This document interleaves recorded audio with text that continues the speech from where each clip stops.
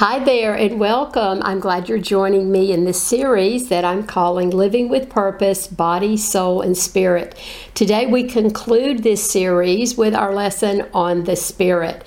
We've spent this whole series looking at the struggles we experience with our body and our soul and our spirit.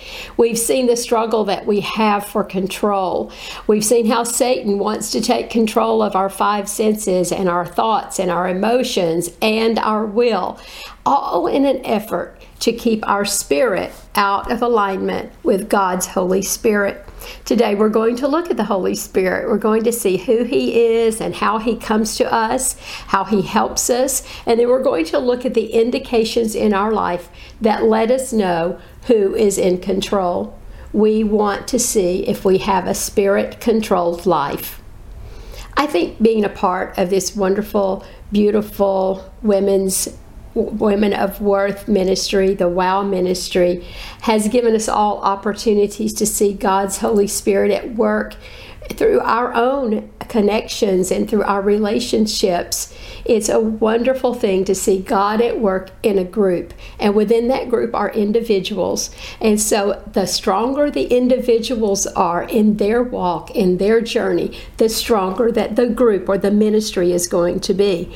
So I've seen the Holy Spirit alive and at work in this ministry. This ministry is laced in prayer. You love and pray for each other. I love you and pray for you. And there is power in the spirit of prayer. Many of you have shared with me all these wonderful connections that you've made through being a part of this ministry. Things that are very unusual. They're really unique and they're not coincidental. They happen because the Holy Spirit led you to certain people at certain times in your life to help you in your journey, in your walk. That's what we see. So as we think about that, I want us to think about the commitment we make as a ministry to walk faithfully with God, to lace our ministry in prayer, to be faithful to Him and faithful to each other. And that means that we all want to have that same kind of faith journey individually. We feel the power and the presence of the Holy Spirit in our Wednesday gatherings.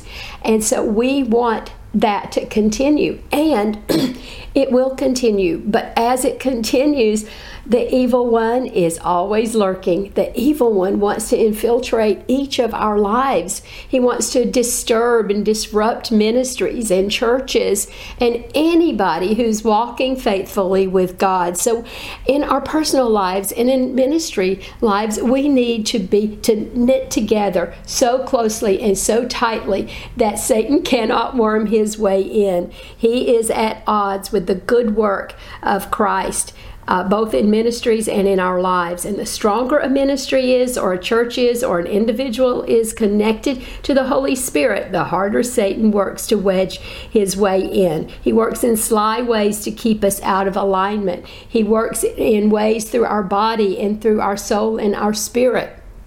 And he works through unfounded criticisms and unkind words and false accusations. He uses our own senses and our bodies to work against us. He works through our thoughts to make us think things that aren't true. And he encourages us to lean into our strong self-will instead of God's will. There is a way to combat that, and that is by leaning fully on God's own tripartite being, the Trinity, God the Father, God the Son, and God the Holy Spirit. And when we do, then we have become a fortress of God, and Satan cannot get his way in very easily. That's what we want. Well, how does the Holy Spirit work in us? Well, once we accept Christ into our lives, the Holy Spirit resides within us, and His Spirit will guide us and empower us to think and behave differently. The challenge is that after we become a Christian, we still have that Adam and Eve-like nature in our souls. It's the remnant of a sinful nature that begins to influence our choices and our behaviors.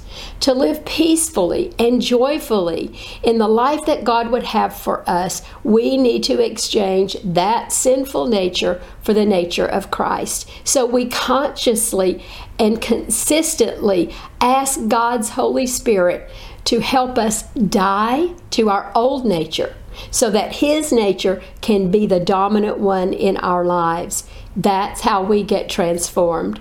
The secret to this type of living lies in daily yielding, in surrender of our old nature and the way we have thought and the way we have reacted and our strong will, and surrender all of that to Christ's nature so that we can fully exhibit the life of a Holy Spirit-filled Christian.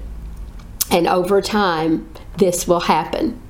God's Spirit works through our spirit to work with our soul, which, remember, means our personality, our will, our emotions, our mind, and to work with our body to do and see and feel and experience things that please God.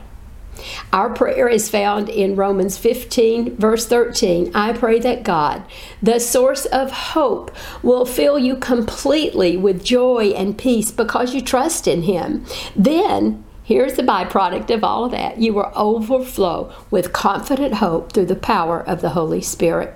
It will happen if we let the Holy Spirit control our body, soul, and spirit. So, who is fully the Holy Spirit? The Holy Spirit is part of the Trinity.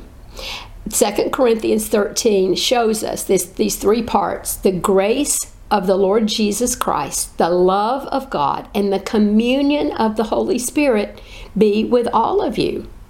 Another way to refer to this Godhead, the Trinity, is the mind of God, the body of Jesus, and the Spirit of the Holy Spirit. Let's see how He came to us, the Holy Spirit. Before His crucifixion, Jesus met with His disciples. He washed their feet and He explained to them what was going to happen next. He was preparing them for His death. And He told them that once this was accomplished on the cross, that the Father, His Father, would send the Holy Spirit. And here's what He said in John 14, verses 15 to 17. If you love me, you will obey what I command. And I will ask the Father, and He will give you another counselor to be with you forever, the Spirit of truth. The world cannot accept Him because it neither sees Him or knows Him. But you know Him, for He lives with you and will be in you. And Jesus went on to remind them that He was their teacher while He was living. But when He died, His Father is going to send a replacement. Jesus said He would send the Spirit of truth to be our helper, our comforter, our guide. The Greek word here for counselor means one who is called alongside, as one who encourages us. He promised to give us our very own power source. So on Pentecost, 50 days after the resurrection, the Holy Spirit descended. Scripture describes the Holy Spirit as these things: the Spirit of truth, the Spirit of life, and of grace. Through the indwelling of that Holy Spirit in our lives, Christ is in us. We read in Ephesians 3, verse 16, that Christ may settle down and make His home in your hearts by faith. Jesus taught His disciples to love Him and to obey Him, and that God, His Father, through the Holy Spirit, would make a home within them. He goes on to say in John 14:23, if anyone loves me, he's going to obey my teachings. And when you do, Christ, through the Holy Spirit, will be a part of you. And our goal as Christians is to open up our lives to Christ and ask Him to control every part of us. We can trust that when we do, the Holy Spirit will heal our brokenness and will help us to move forward to new life. He will give us an awareness of the enemy approaching. We will know when it's happening, and He will give us the power to turn from him. The Holy Spirit is a He. The Holy Spirit is not an it.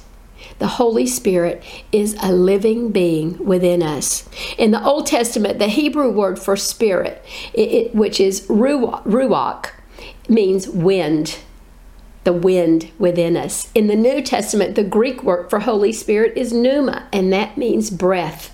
See, we think of the Holy Spirit as the breath of God.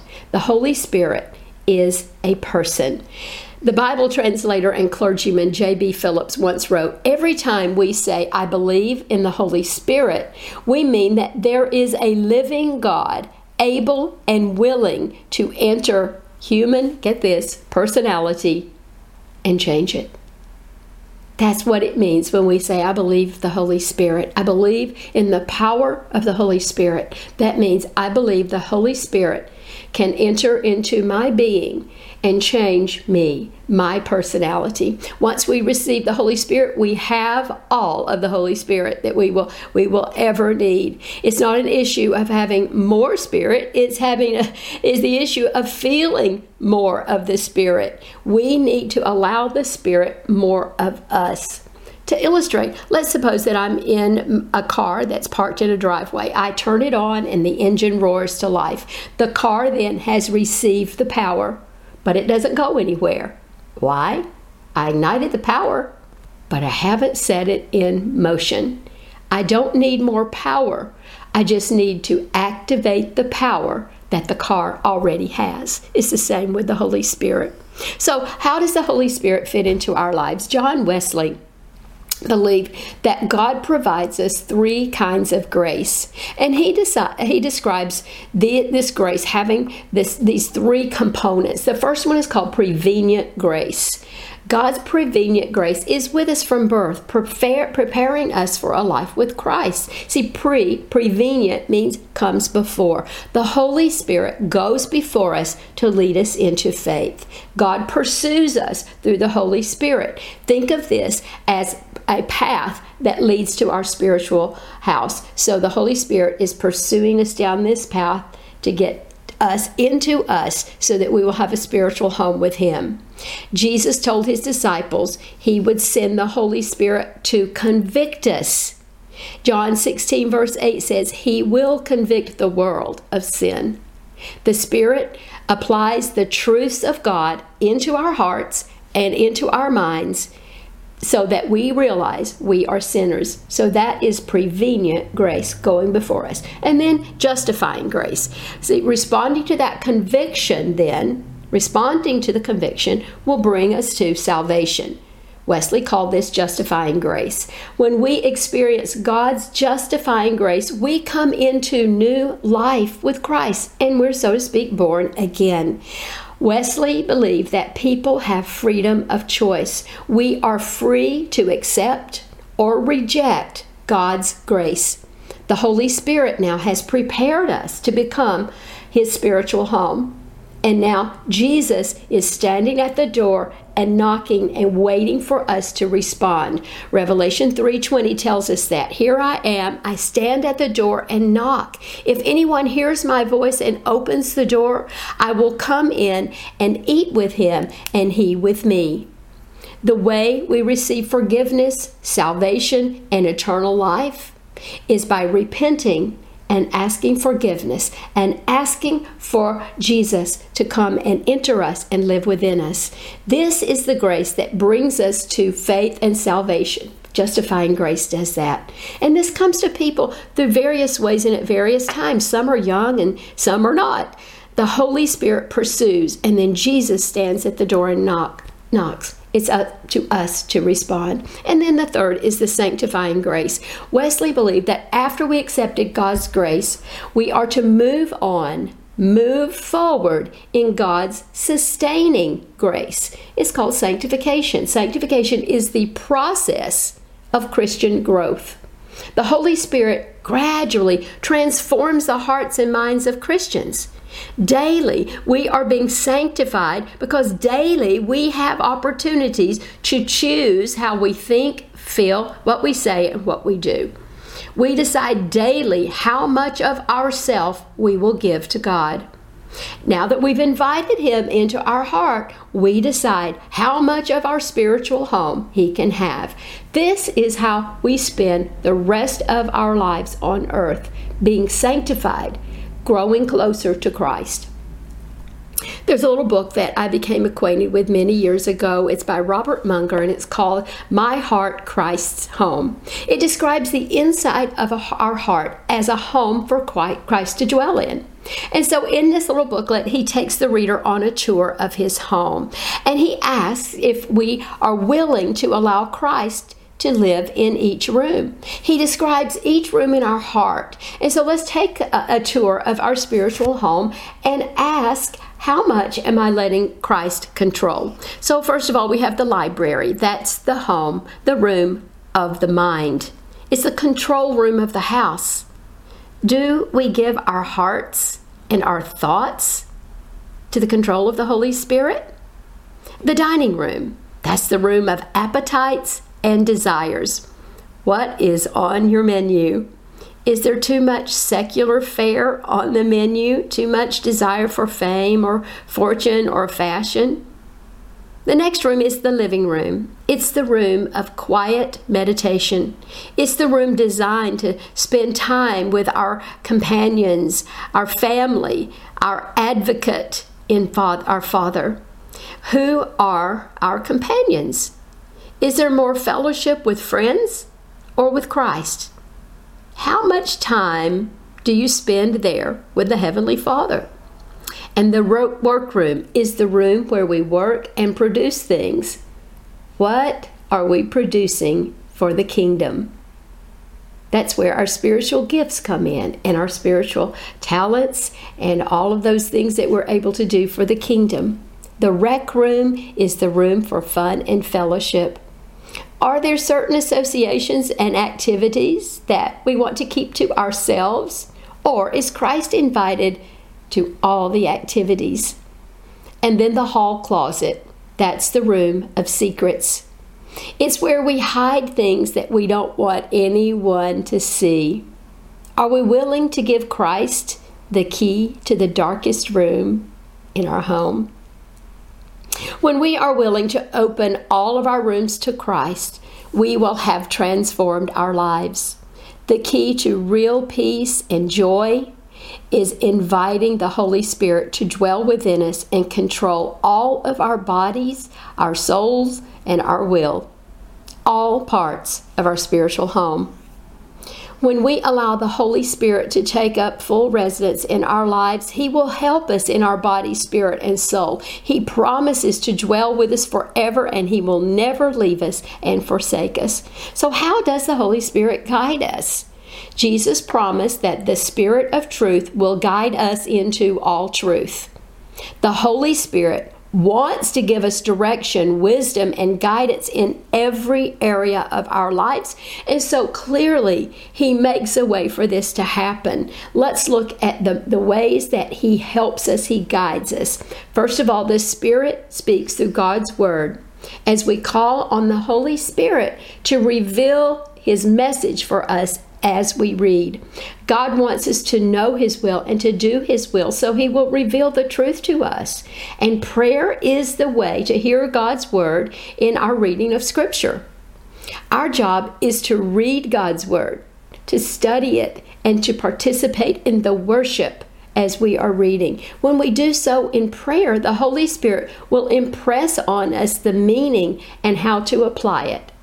He may trigger memories and a place or certain people or certain situations in our hearts that will help lead us to truth. Next, He speaks through His still, small voice. The Holy Spirit guides us through that little voice that we often hear when we are in prayer or we are in silent meditation. The Holy Spirit is using His small, still voice to help us discern right from wrong, to prick our conscience, to enlighten us about a decision, and to give us strength in a crisis. And then He speaks through others.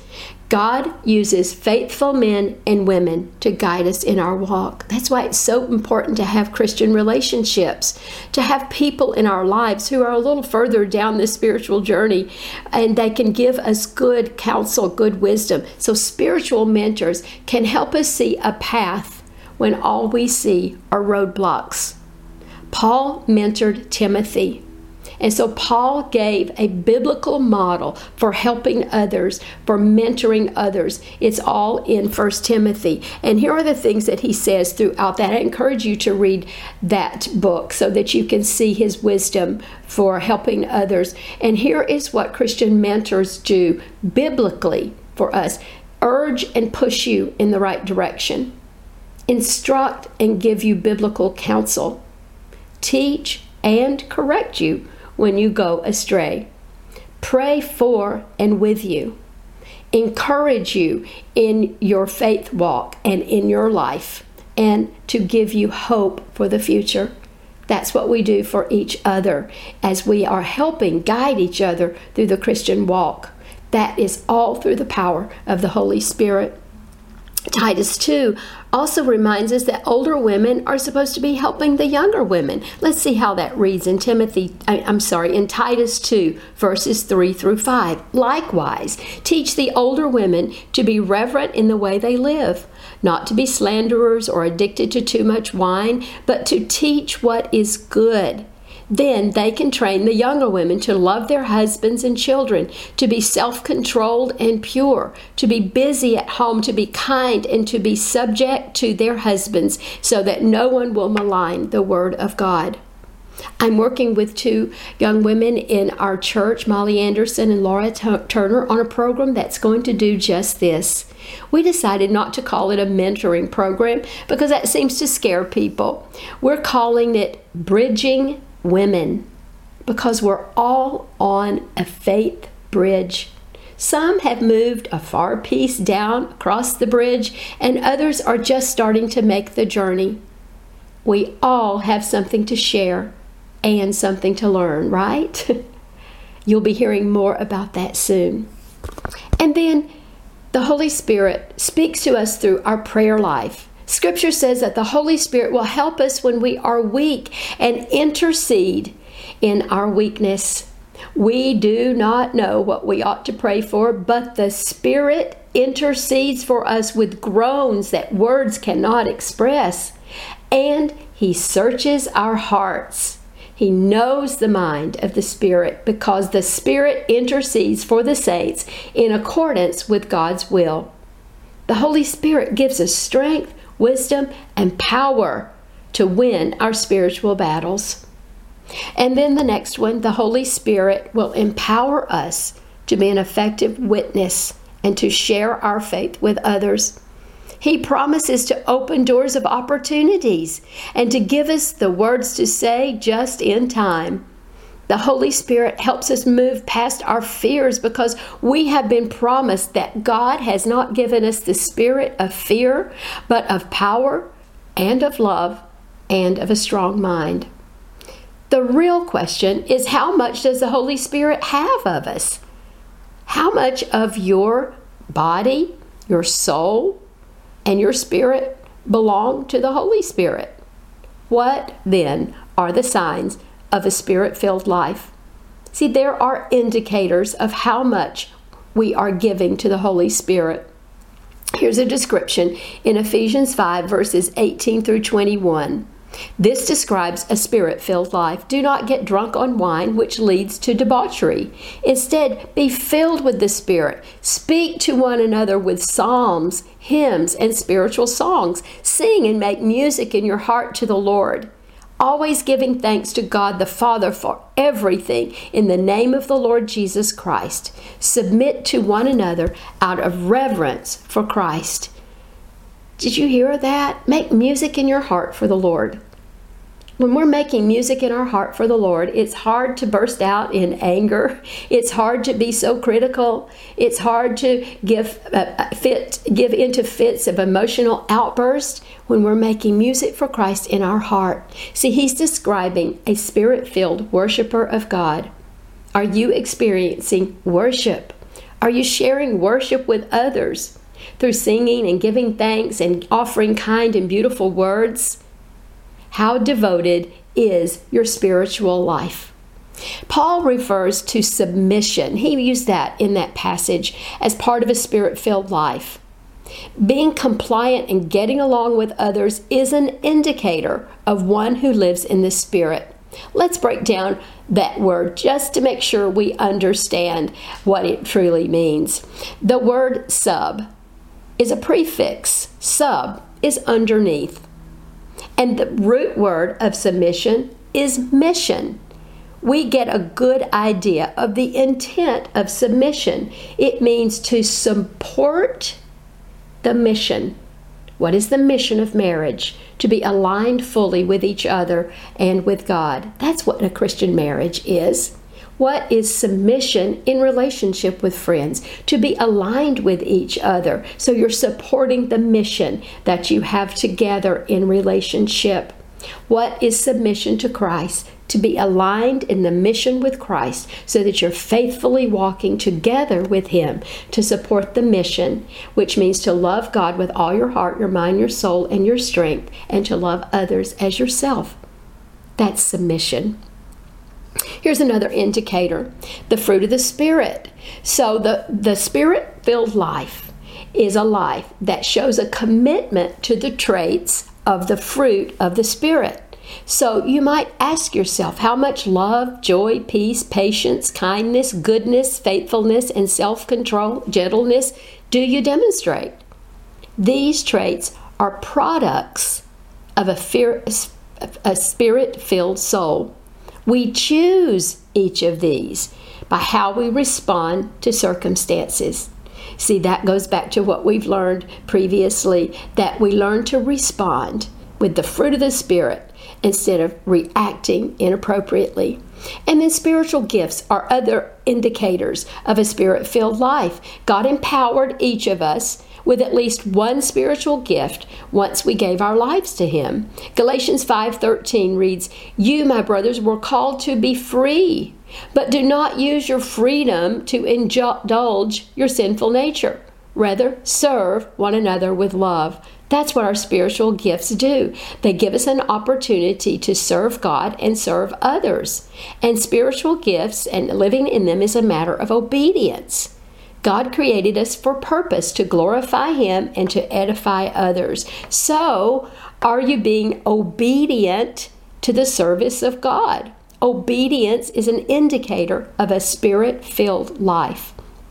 God made each of us with special gifts, talents, and skills, and He wants us to use those for Him. The Spirit empowers us to use those in ways that we could never imagine, and this is our witness. And then spiritual disciplines are other indicators of our faithful walk. Spiritual disciplines are practices that draw us closer to God, that keep our spirit connected to God's Spirit. Richard Foster says in his book, Celebration of Discipline, God has given us the disciplines to the spiritual life as a means of receiving His grace. The discipline allows us to place ourselves before God so that He can do this, transform us. So, where are you with practicing these spiritual disciplines? Personal worship and meditation time, corporate worship, prayer in faith, biblical study, fellowship with believers, witness to the world, and service to others. Those are the basic categories for practicing our faith. Think of spiritual practices as a sowing and reaping process. Galatians 6:8 says this, "The one who sows to please his sinful nature, from that nature will reap destruction. The one who sows to please the Spirit, from the Spirit will reap eternal life." So the farmer is helpless to grow grain himself. All he can do is just to provide the right conditions for growing the grain. So he works that ground, doesn't he? He cultivates it, he plants those seeds, he waters them, and then the natural forces of the earth take over, and up comes the grain. This is the way it is with our spiritual practices. They are a way of sowing the Spirit in our lives. Our job is to cultivate our lives with fertile ground, to sow those seeds and to allow God to bring forth growth. We're to stay on that path so God can bring forth the change. So who is winning the battle for your spirit? Are you giving in to the desires of God and your five senses? Or have you given those physical desires over to God? God is our willing leader, our partner in our spiritual growth. But He leaves the choice to us on how much we turn over to the guidance and direction of the Holy Spirit. He provides us all of those tools to help us. He works within us to replace the lies that the enemy, through all sorts of ways, through other people, through media, and our own false thinking, has caused us to believe. He replaces those with the truths of Scripture so that our entire tripartite being can be transformed. And this is what's going to set us free from past hurts, from false beliefs, from negative thinking, from sinful behavior, from unhelpful habits that we have developed. Those will be replaced because God is going to meet our needs. As we embrace the truth found in the Bible and begin to live according to His principles, that's when we will experience His presence and His love and His peace and His joy. This gives us wisdom and hope and power that we need every day.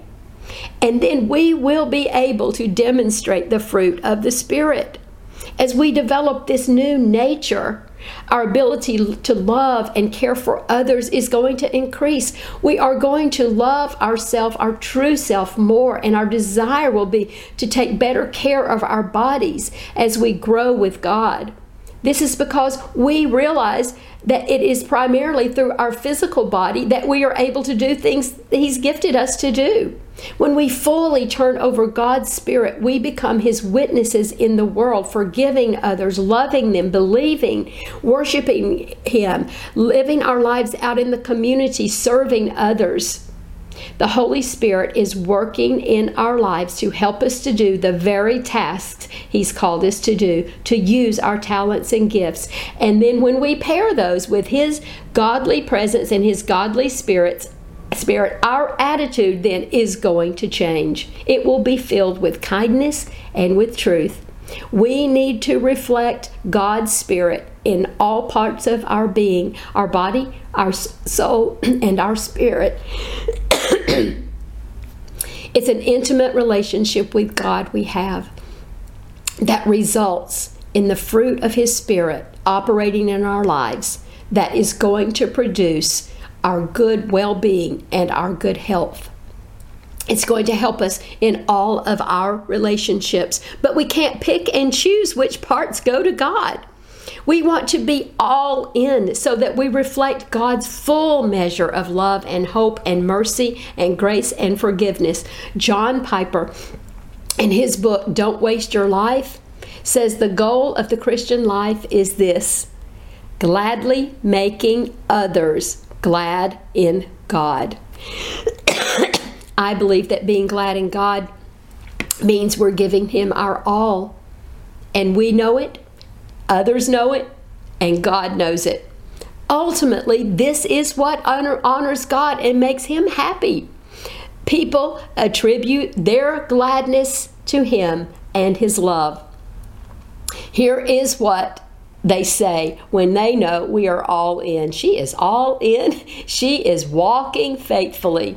We're not perfect, but we want to demonstrate that our eyes are on God and that He is doing the work in perfecting us. So hopefully today you've been able to see the connection of God's Spirit working with our spirit to help our soul and our body to conform to God's plan.